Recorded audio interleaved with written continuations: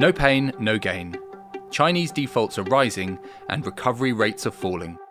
Why a manageable level of corporate defaults is a positive development for China's bond market. By Alvin Cheng, Claire Zhao, Chris Ding, Angela Zhong, and me, George Watson. This article was first published in September 2019. It proved to be a popular topic, so we've decided to put it out in audio format too. The research is part of a white paper that provides a comprehensive look at the rising number of defaults in China, why they are occurring, why they are a good thing in the long run, and what investors should do about them. You can find links to both of these pieces in the podcast description.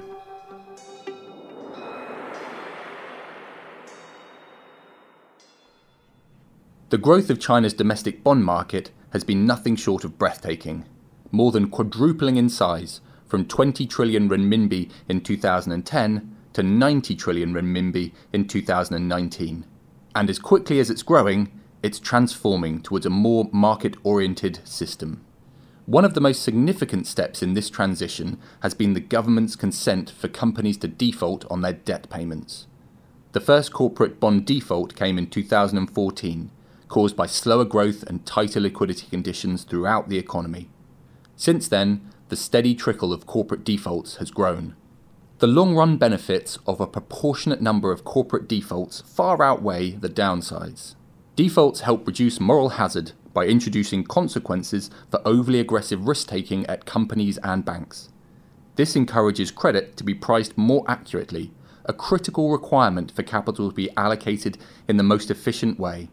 Simply put, poorly managed businesses should not be able to borrow at the same rate as well-managed competitors.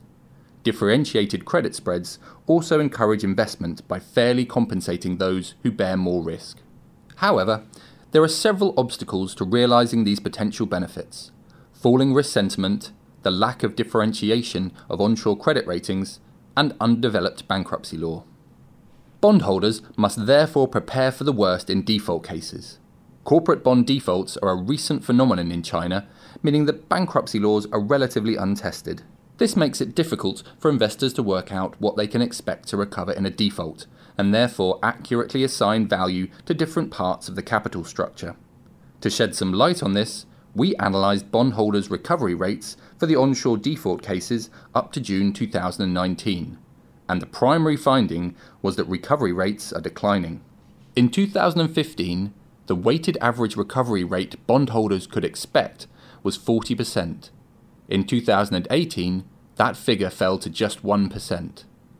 While some of the most recent defaults may yet see bondholders recompensed to some degree, our analysis shows that 80% of defaults have been resolved in under 6 months, meaning that the majority of cases currently unresolved are likely to conclude with bondholders receiving nothing.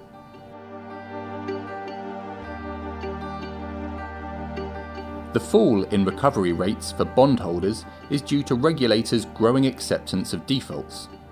Initially, the resolution of defaults was treated as a priority by local governments worried about public perception.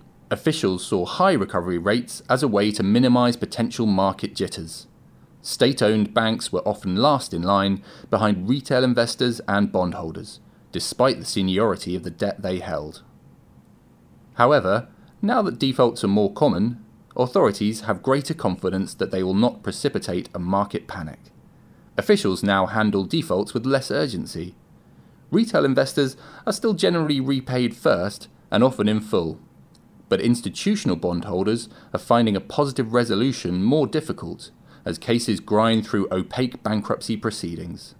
Our research also revealed that while the average default rate over the entire period is 8%, the distribution is largely binary. Of the 124 issuers we analysed, bondholders received nothing in 75% of cases and were fully reimbursed in 15%.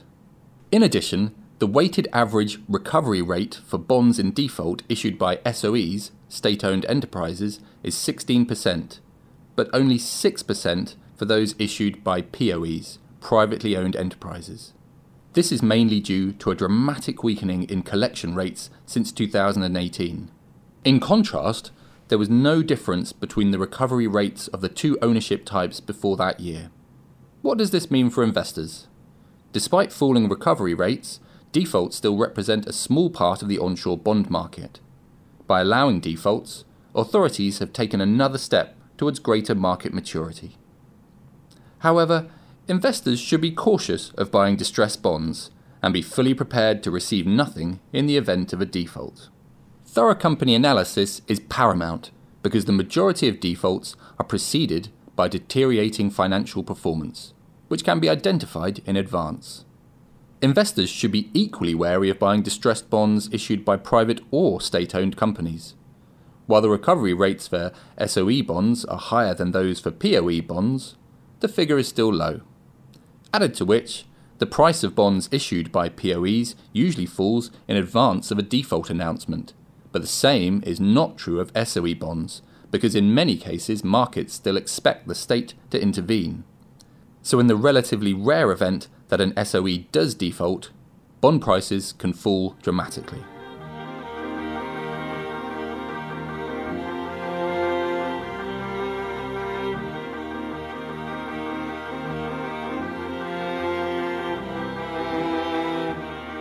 We firmly believe that a manageable level of corporate defaults is a positive development for China's bond market in the long run, and a natural step for a maturing market.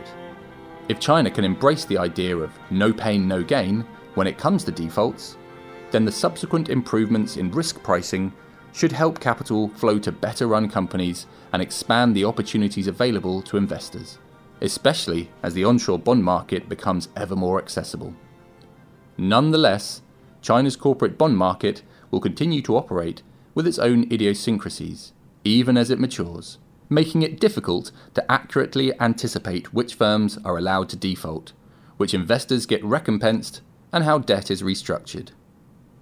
As social harmony is an important consideration for the government, company analysis will need to include more than just financial ratios. Debt seniority will not always be observed in resolution. Analysts must assume that firms making a significant contribution to local employment or occupying a strategically important spot in a supply chain are more likely to receive government support. The uneven application of rules will make it harder to navigate the market with certainty, and investors may have to build a higher discount rate into their models. It's hardly surprising that the rapid growth and transition of China's bond market has resulted in a few growing pains.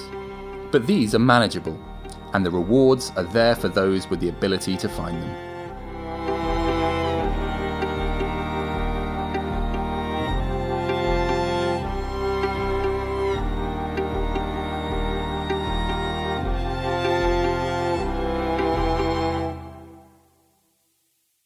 This podcast is for investment professionals only and should not be relied on by private investors. This podcast is provided for informational purposes only and is intended only for the person or entities to which it is sent. It must not be reproduced or circulated to any other party without prior permission of Fidelity. The value of investments can go down as well as up, so you may get back less than you invest. For other important legal notices, please see our website, professionals.fidelity.co.uk/about-Fidelity.